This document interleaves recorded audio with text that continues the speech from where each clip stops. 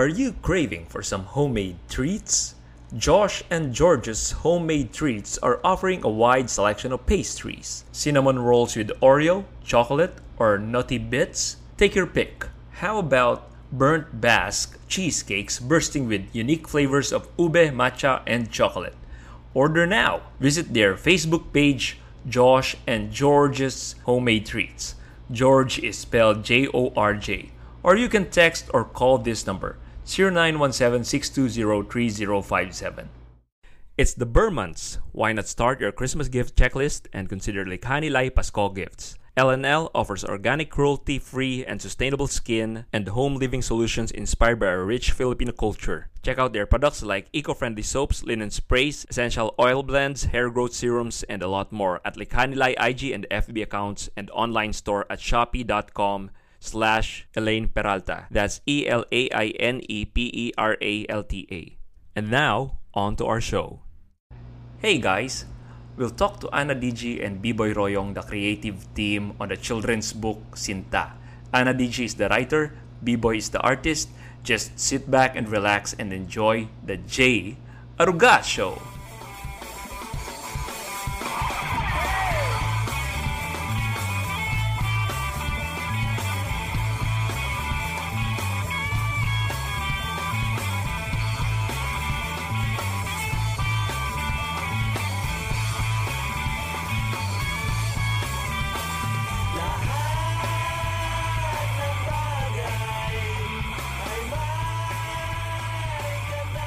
Our guest this week is a creative duo of the children's book that we're plugging here in the show for quite some time now.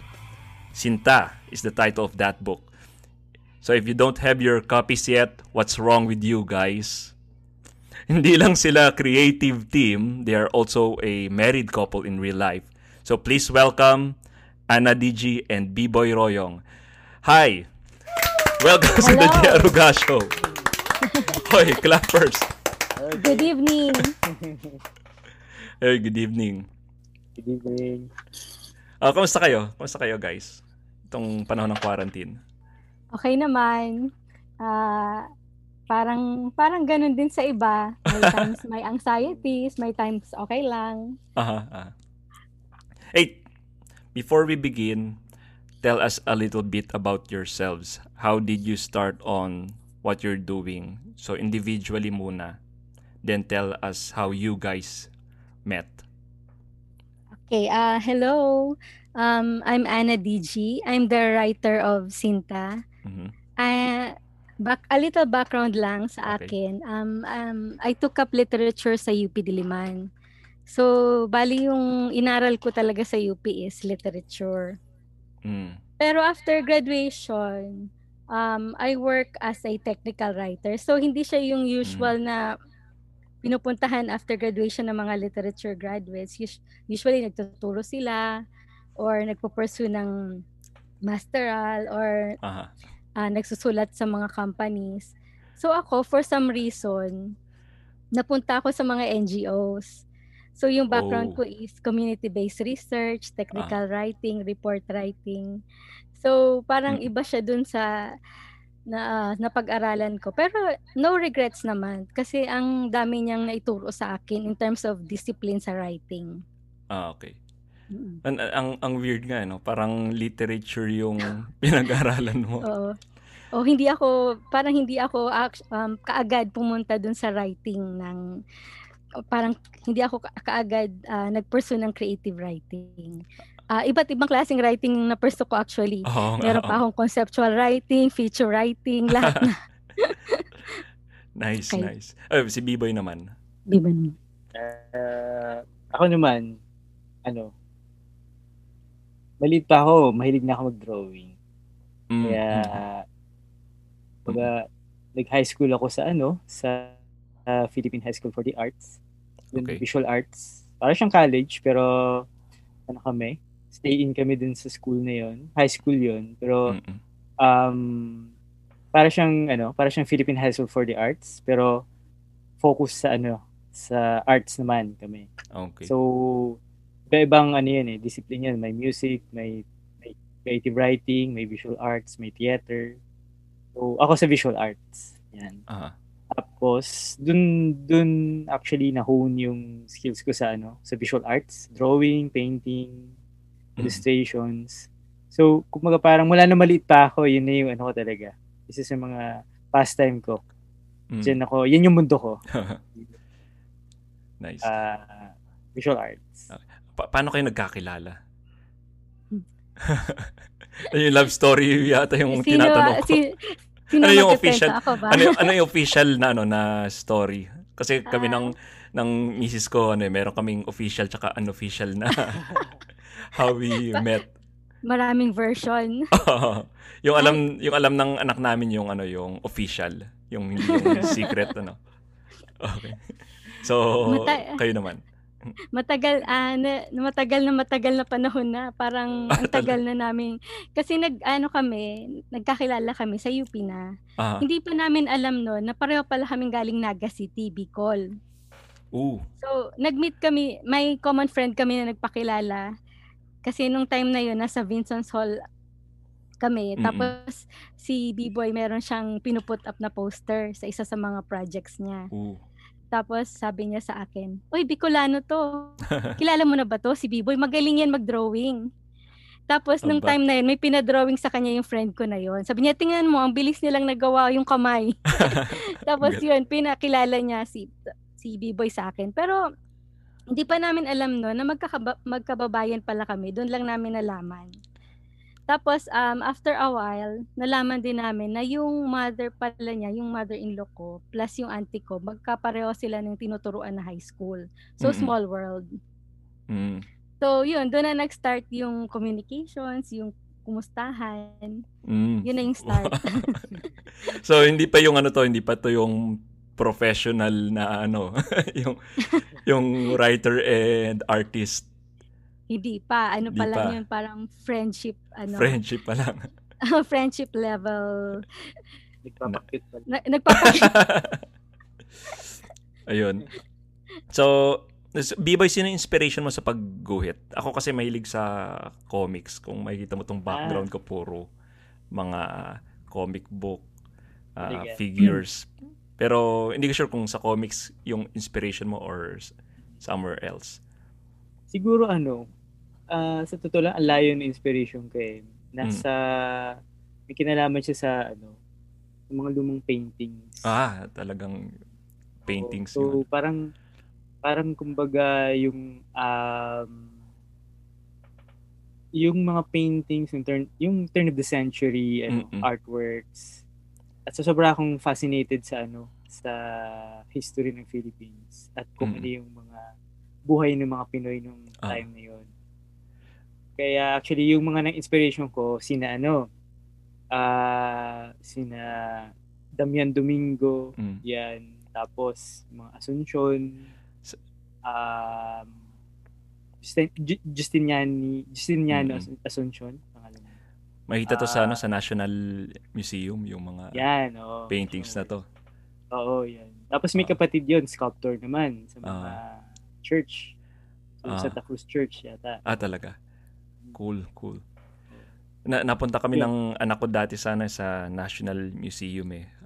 Ang ganda palang umikot doon, ang laki, tapos maraming yung ang gusto ko doon kasi mahilig ako doon sa mga art na na religious art. Kaya nabanggit mo yung sa Santa Cruz Church. Kaya yun yung na-appreciate namin. Minsan yung mga gothic parang yeah. Siguro kasi dahil na rin nga sa Catholic Church tayo, sa lakas ng influence ng Spaniard sa Catholicism sa atin.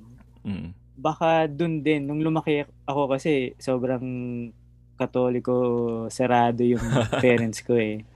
Kaya din laman ako ng simbahan sa amin sa Bicol. Mga ilang simbahan yun na ikot namin. Kasi galing ako sa Naga City, Nueva Cáceres, isa sa mga oldest cities yun sa Philippines. So, yun. So, yung ganun din yung mga simbahan doon. Kaya din siguro, parang yung yung imagery na nasa mind ko pag nagpe-paint ako, based dun sa mga nakikita ko sa church, sa religion, sa Catholic religion, ganyan. Kasi tapos, tama, may pagka-gothic din nga yung ibang mga church Oo. sa Yan, ibang totoo bansa. yan. Tama. Mm. Nabanggit nyo from UP kayo. So I'm sure hindi na bago yung pakikibaka sa inyo. So sorry, hindi ko ni-stereotype yung mga taga-UP sa activism.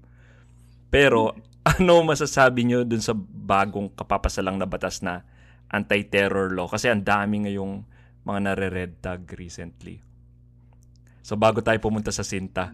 So kasi bihira ako makakausap ng taga-UP. Yung misis ko taga-UP.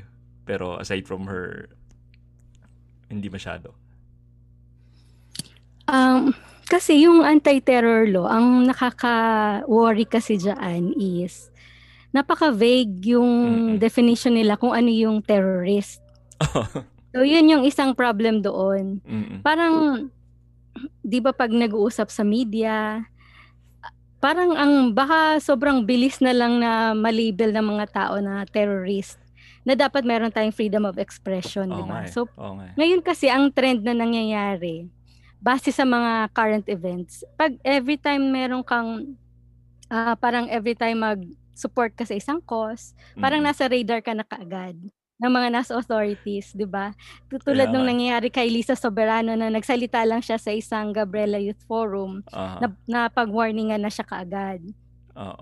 Sa tingin ko, dapat hindi naman sana ganito. Kasi, syempre, itong mga forum na ito ay isang venue para ma-raise yung awareness ng ating youth about sa nangyayari sa atin, lalo na sa mga kababaihan, kabataan. So, parang kung magkakaroon nitong ganitong law, mababawasan yung mga avenues for expression. Kasi, syempre, nandyan na yung takot mo eh. Mag-aaral ka lang naman actually. Pag-aaralan mo lang yung situation eh. Pero nandyan na kaagad yung takot sa'yo na parang, baka ma-red tag ako. Baka mamaya makasama ako dun sa list ng mga suspected terrorists. Wow. Tapos nasa iyo yung burden na ipag mo yung sarili mo na hindi. No, passionate ka masyado ha. Baka mamaya ma-red tag ka rin.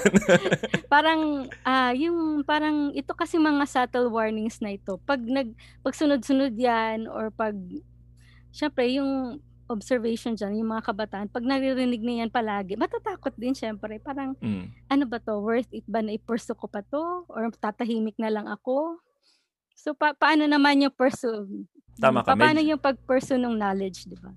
Medyo vague nga eh. Parang, wala ka pang ginagawa. Parang terrorist ka na ba kagad kung iniisip mo pa lang yung, let's say may cause ka. Kasi ang meaning ng terrorism, hindi pala terrorist kung gumawa ka lang ng kaguluhan na wala ka namang cause na behind that. Kunwari sa Las Vegas shooting sa US, parang nag-assassinate ng mga tao from a high-rise building.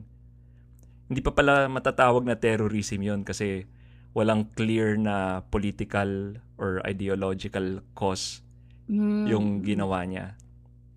So ngayon, kung may political or ideological cause ka, pero wala ka namang ginagawang anything, hindi naman dapat tinatawag na terrorist yun, di ba? Parang kung gumawa ka ng something na disruptive sa buhay ng mga tao para ma-push yung cause mo, yun yung terrorism. Pero kung peaceful ka naman, hindi naman dapat terrorism yun. Oo, kaya yun pa. So, yun yung danger nga doon. Masyadong deep yung topic natin. So, ito na yung light na topic. Gusto ko lang makuha yung ma-pick yung brains nyo doon sa issue na yun. Si Biboy, baka may gusto kong sabihin doon or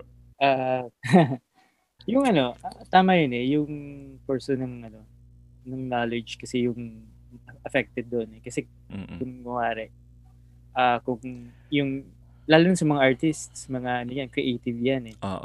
So, ibig sabihin nun, kapag meron kang na-touch na isang aspect na pwede kang paghinalaan or sabihin, yung medyo political yung mo yung sinabi mo dito, etc. etc.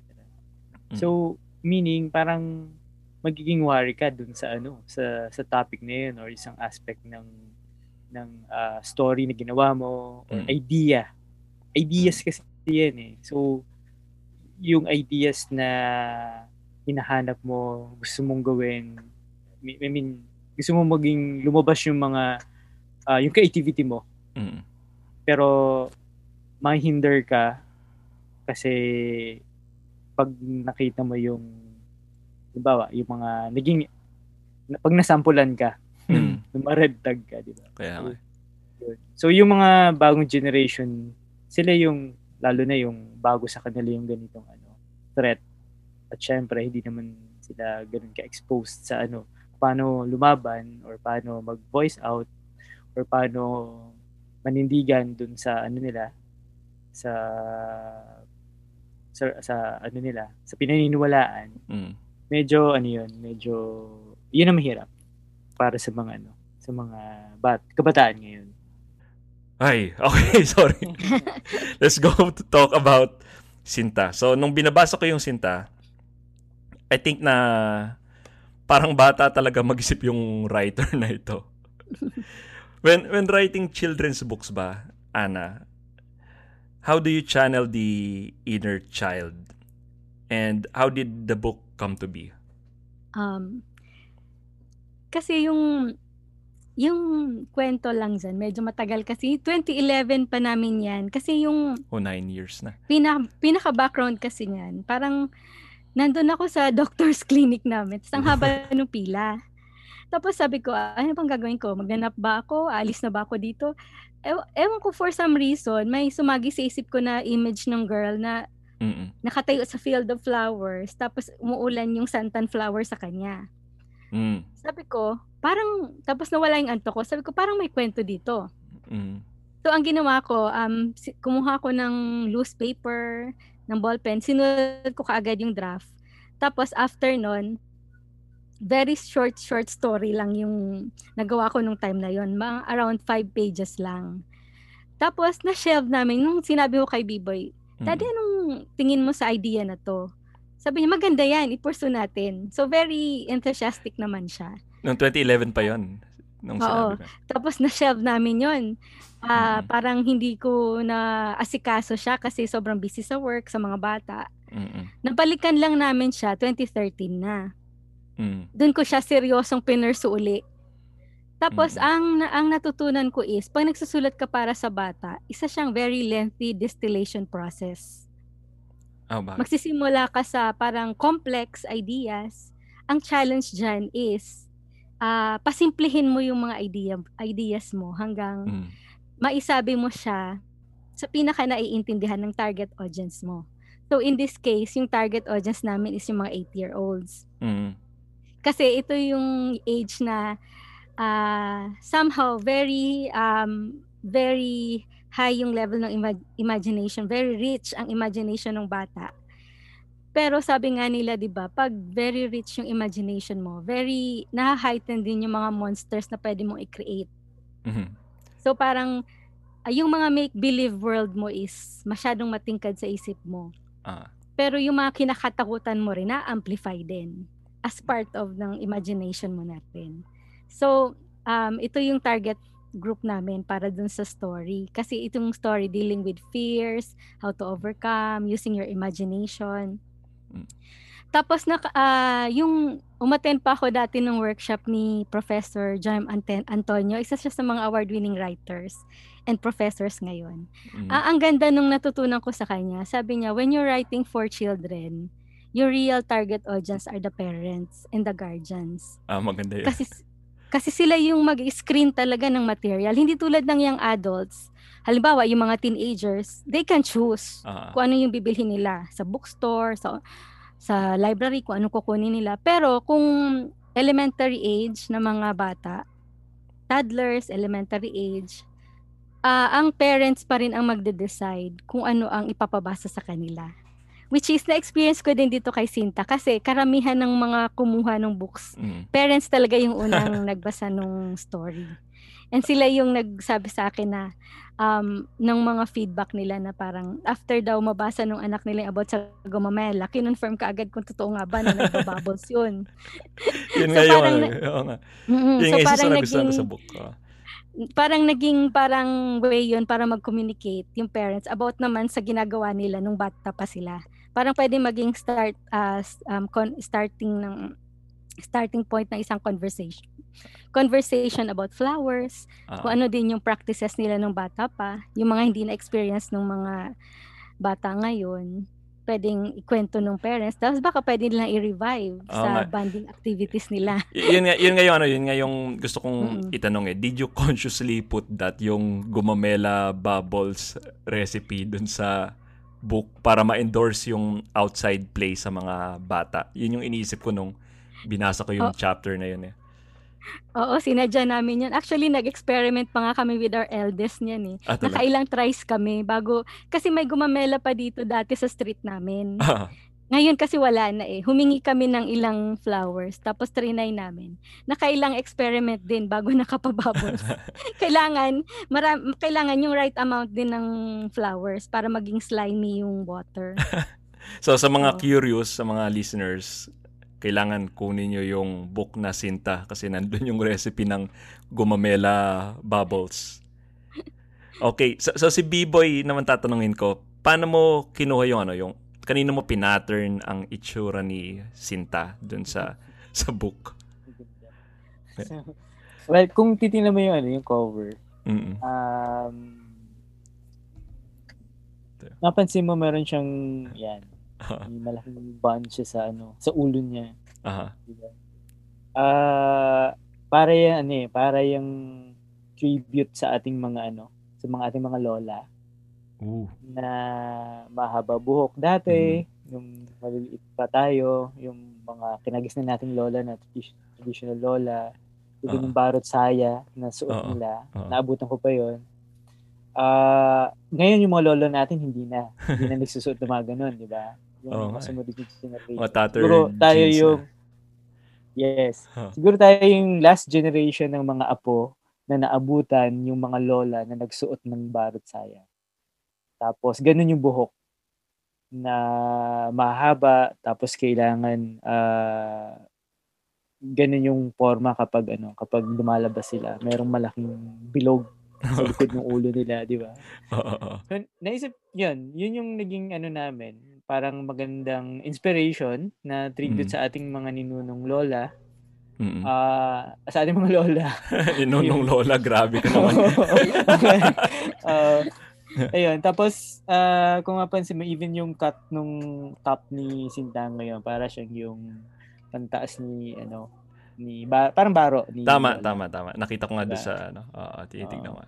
And then yung lower niya, yung naka-shorts, naka long socks, yan. So, yan yung modern child.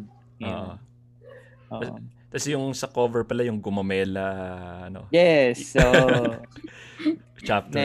Na-excite kami, nilagay na namin dyan.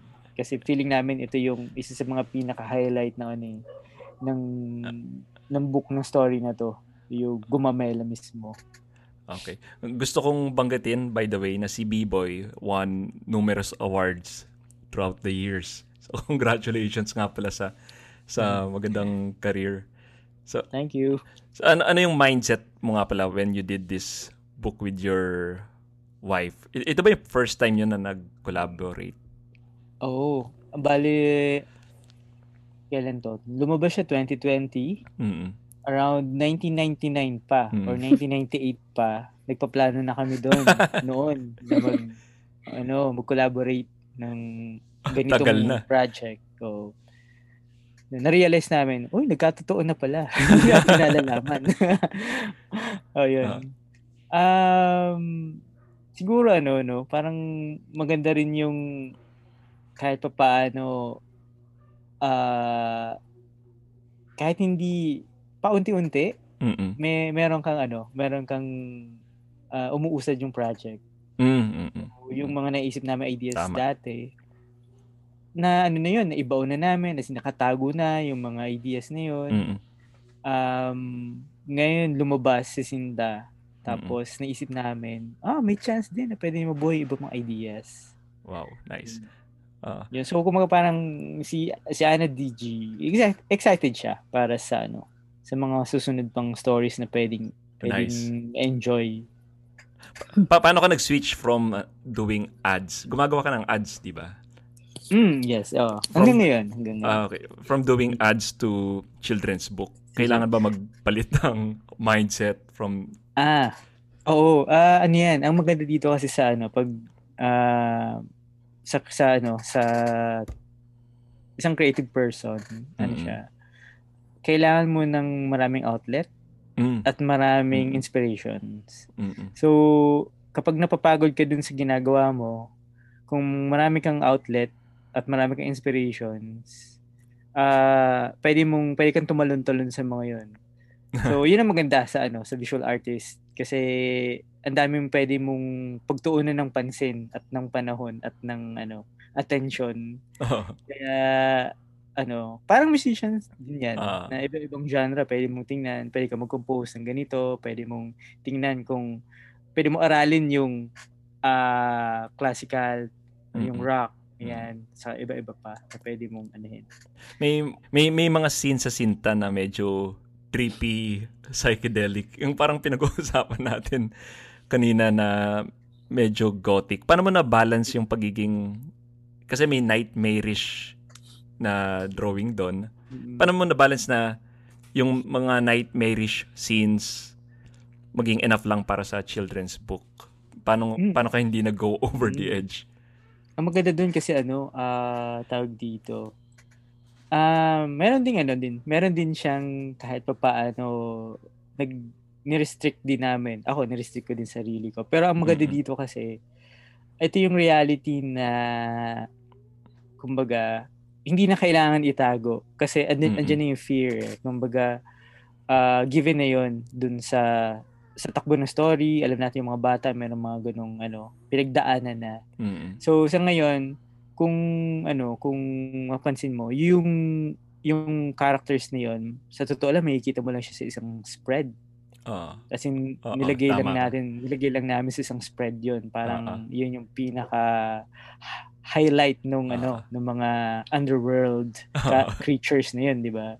And then isang maliit na illustration lang nung tiyanak somewhere sa loob ng book. Yung nagdala sa kanya doon sa doon sa flow ng story is actually yung storytelling. Yung text na binabasa mo, yun ang magpapalawak ng imagination mo, ano nangyayari doon sa story, etc. Then bigla ka lang parang bubulagain ka lang na isang spread, andun lahat. Ana, Digi, yung setting ng Sinta is somehow the provincial life.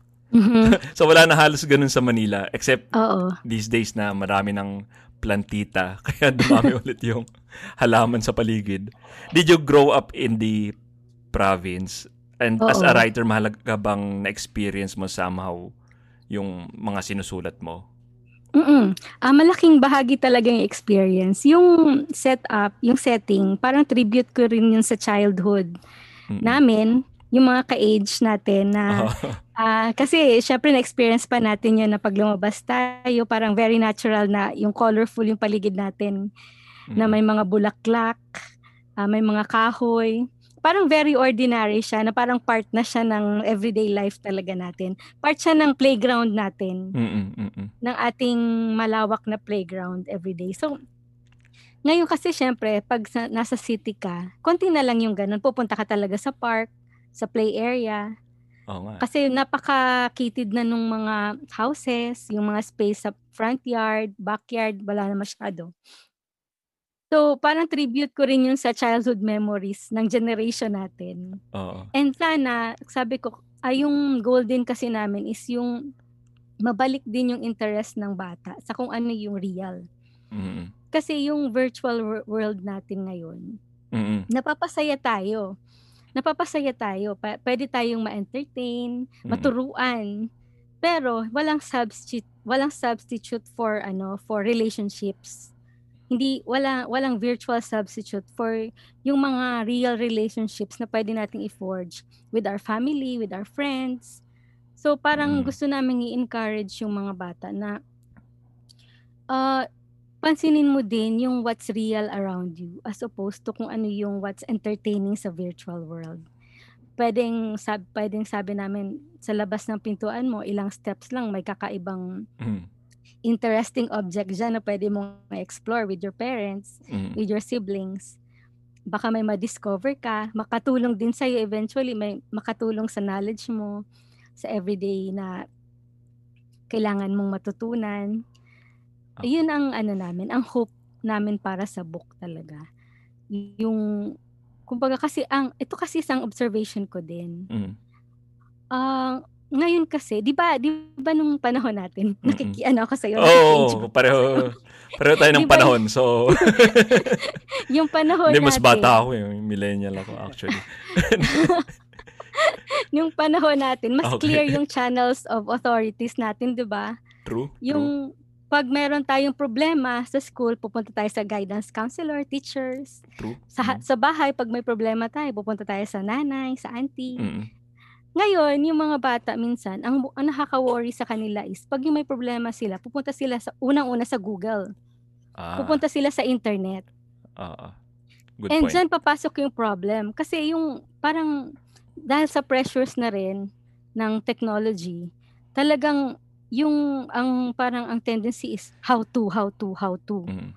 Tapos pag once pumasok ka na sa internet world, ang dami na sa yung ibabatong information. Madaming theories, approaches, definitions. So parang yung bata malilito, maka-confuse din siya. Parang hindi na filter out niya ng maayos yan, no? Ano na ba dito yung susundin ko na advice? Parang kung tayo nga nahihirapan, sila pa kaya? Siyempre yung processing abilities din nila kailangan i-hone pa. Tapos so parang napakabilis na nilang dapuan ng self-doubt, 'di ba? Parang ano na ba ang gagawin ko? So parang mahalaga para sa akin bilang parent na rin na parang ibalik yung power of discernment sa mga bata. Parang i-train uli sila na magkaroon ng kumpiyansa kung ano yung nakaya nilang mag-decide kung ano ba yung makakabuti sa akin, ano yung limitations ko, ano yung mga pwede kong gawin, kailan ko dapat i-pursue to, ano yung information na makakabuti sa akin. So parang yung power to discern lang, yung confidence lang na ganun. Na para hindi ka ma-overwhelm ng napakadaming information sa palibot mo. Na-encounter niyo na ba yung plight ng mother dito as a parent? Yung natatakot yung anak mo on something. Nangyari ba sa inyo sa tunay na buhay yun? Paano ginawa niyo? Actually, yung tinuro niyo dito. Oo. Hindi naman. Hindi natin i-spoil yung book. Hindi natin i-spoil yung book. Hindi exactly. Hindi siya, although may similarities sa mga real events. Pero ang pinaka-importante kasi is yung communication talaga. Yung palagi kayong mag-uusap. Without spoiling the book. So, yun yung... Oo, without spoiling the book. Parang palagi lang kayong mag-usap. Kasi syempre, hindi mawawala yung uncertainties talaga. Lalo na pag ganyang age, elementary. Oo, pati yung malilito din sila minsan sa relationship with their friends. Yung peer, minsan may mga expectations sila na hindi naaabot din. Or hindi wala akong tiwala sa mga kaibigan ng anak ko. Yung mga ganyan. Ayoko sila yung magpapayo sa anak ko. Kaya tama ka yung communication ng ang key. Saka yung para ma-process yung frustrations nila. Yung, kumbaga ma-manage yung expectations nila na hindi lahat makukuha nila na ina-expect nila and then ma-process yung emotions. Parang palagi lang may communication para hindi sila na parang nalolos. Oo nga. Yun yung time na lilipat sila sa peers pag nawala yung parent to child communication, dun sila maghahanap ng gaya ng sinabi mo kanina, yung mag-google sila or baka pumunta sila sa friends. Hindi ko naman sinasabi na lahat ng friends ay hindi mabuting friends, pero mga bata rin kasi yan tapos nag-figure out lang din sila ng things on their own, kaya hindi sila yung best way na hingan nila ng payo. Gusto ko yung sinabi ng teacher ni Sinta about practice. So, yung sinabi niya sa book, just keep on doing it until you run out of ways of doing it wrong. Then, what's left is to do it right. So, ang ganda ng line na yun. How did you come up with this line? Original mo to, I assume. I think original siya, pero siguro meron din akong basis. Baka sa experience ko din with my teachers. Kasi usually naman yung mga sinusulat natin based din sa experience natin. Kung hindi man direkta, pwedeng parang accumulation na siya ng mga na-experience natin before. So, sa tingin ko kasi, kaya ako nasulat yan, siguro, baka nung kabataan ko may nag-advise din sa akin yan, or baka nasabi ko lang in that way, pero pareho din pala ang patutunguhan ng advice. Pareho din pala yung meaning. Do you always keep a journal to write down like witty lines kunwari pag nagpa-pop up sa head mo? Oo, meron. Kasi na-experience ko na yung may mga ideas bago matulog, pagising wala na. So, natuto na ako. Talagang pag meron akong feeling ko interesting or gusto kong i-pursue personally, pag may idea ako na parang gusto kong i-pursue, talagang dapat nakasulat siya. Kasi kahit hindi ko pa siya ma-develop sa moment na yon, pwede ko siyang balikan. Pwede kong i-pursue yung i-develop yung story or yung idea. Nanghihinayang kasi ako minsan pag may mga dumadating na idea tapos hindi ko nasusulat. Tapos after ilang hours, kalimutan ko na. So sayang. Ay, Biboy, Ana, Digi, malapit na tayo sa dulo ng conversation. Tatanungin ko kung ano yung nasa pipeline ninyo ngayon. Meron pa ba kayong next book na kina-come up with? So, Biboy, ikaw. Sige, siguro baka kung naalala mo nung bata ka, kung nag-start tayo kay Sinta, mostly flowers, yung nakikita natin. Siguro naman dito, yung susunod, sabihin nating little boys naman yung matutuwa. Okay. So, siguro introduce natin sila dun sa mga laro natin nung bata tayo. Okay, nice. Diba? So, ano yung mga yun? Kunwari, trumpo. Yung mga patintero, ganyan. Okay. So, yun yung laman nung susunod. Nice. Salamat sa pag-tease.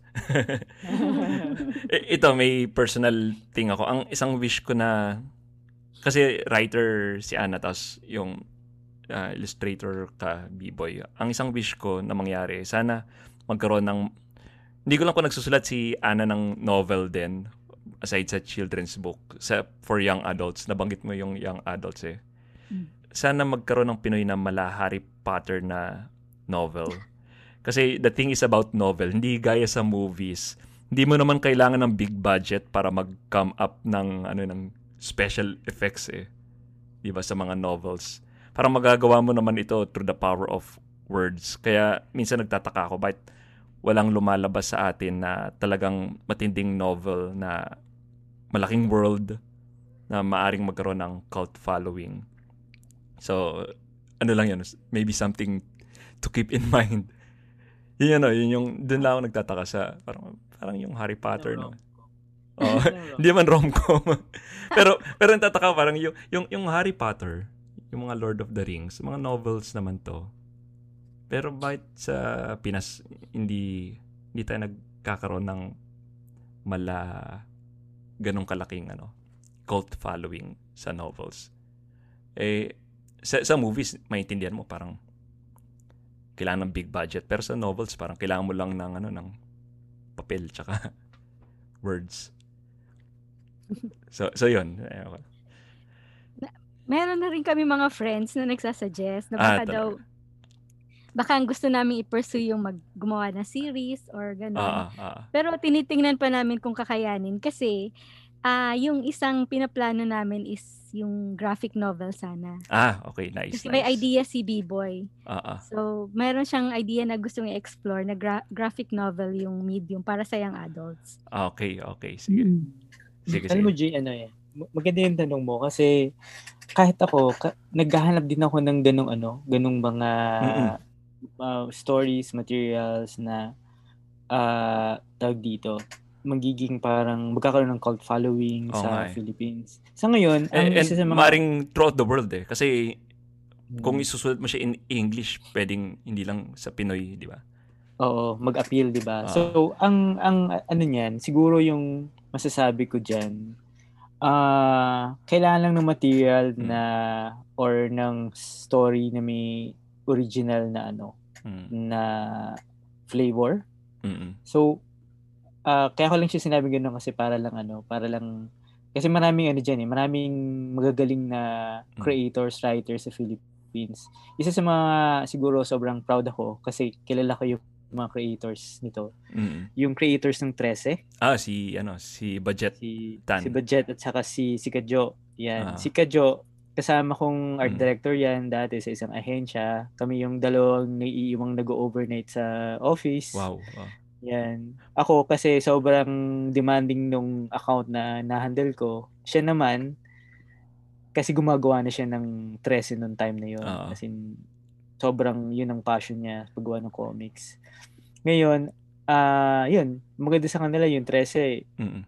Kinuha ng isang ng Netflix network. Diba, ng Netflix. Para So, yun. Yung kumbaga yun ang inaabangan ng mga ng mga Pilipino. Pero bukod sa kanila, marami pang mga creators na ganun. Siguro lang yung kapag nagawa lang nila yung tamang kung paano nila i-compose yung story nila at yung target market, mas madaling ma-appreciate yung, siguro mas kung paano nila i-present yung story nila para mas madaling ma-hook yung mga target na audience nila. Dun lang siguro nagkakatalo yun. Pero marami naman tayo. Okay. Siguro kailangan maging aware lang din yung mga Pinoy. Siguro pag minsan baka mamaya lumang material na. Parang yung Game of Thrones, ang luma na pala nung aklat na yun. 1990s. Tapos ngayon lang sumikat. Baka mamaya meron tayong mga hidden gems ng mga marami. aklat. Alam mo ang maganda ngayon yung Gen Z. Even yung millennials before yung Gen Z. Ito yung generation na sobrang na-appreciate nila yung Filipino heritage, yung identity natin. Kasi sila yung generation na naghahanap ng ano ko as Pinoy. Ano yung equivalent ng mga kumbaga ano yung kay Homer. Iliad and Odyssey. Iliad. Kala ko Simpsons eh. Okay. Yung sana sasagot ko. At saka iba pa. Kunwari sa culture natin, sa arts, ganyan. So, yun yung hinahanap ng Pinoy, ng mga young generation ngayon. Asan tayo? Saan tayo nanggaling? So, yung maganda doon, sila yung curious. At isa sa mga pinakamagandang nakita ko na na manifestation nun, yung baybayin. Karamihan sa mga kabataan ngayon, marunong sila magsulat at magbasa ng baybayin. At siguro kailan ba yun? 2018 or 2017 yun? Isinama siya sa official na pag-aaral sa Filipino yata. Yung baybayin. Yun. Sa natin sa education na sa curriculum. So sa curriculum. So yun maganda. Okay. Dahil yun sa generation nila. Nice. Hey, Ana, Digi, and Biboy, thanks for gracing our show. I hope you had fun kahit papaano. Maraming salamat. Thank you. Thank you for having us. Maraming salamat sa inyo. Ito na yung time na tatanungin ko kayo kung ano yung mga rackets nyo. So, mag-promote na kayo ng book and yung other rackets. Ako naman, syempre si Sinta ang ipopromote ko. So, hello listeners. Kung gusto niyo po makakuha ng copy ng Sinta, message lang sa Facebook page Sinta or sa akin, the author Ana Digi, for your copies. Okay. Thank you. Space D-I-G-I. Tama? Yes. Single N lang yung Ana. Yes. Okay, so search nyo yun, message nyo si Ana Digi for the copy of the book. Si Biboy naman. Ano nasa pipeline and what would you like to promote? Siguro yung si Sinta, siya yung first book ng Street Tales Publishing. Siguro maganda abangan ninyo yung mga susunod pang ilalabas ng Street Tales Publishing. Nice. Kasi ito yung isang magandang opportunity din para sa lahat na makita yung halaga nung ano yung meron tayo as Pinoys. So, yun. So far, yun. Sa ngayon, yun lang masasabi ko. Okay. And yun, nabanggit mo na yung Ana Digi on social media. So, ikaw, Biboy, how can we follow you on social media?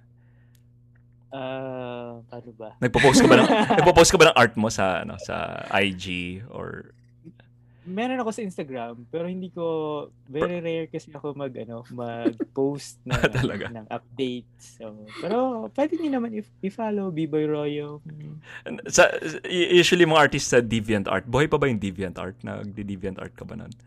Buhay pa pero parang wala na hindi na siya ka-active kasi napalitan siya ng Behance.net. Yun yung ngayon pumalit sa DeviantArt. Okay. Andun lahat ng artworks ng mga artists ngayon. Okay. So doon ka nila i-follow sa Behance.net. Sa Instagram na lang. Instagram na lang. Okay, sige. Anyway, thanks. This has been another episode of the J. Aroga Show. Thank you for being here. At the end of the day, it will be night. Goodbye. Thank you.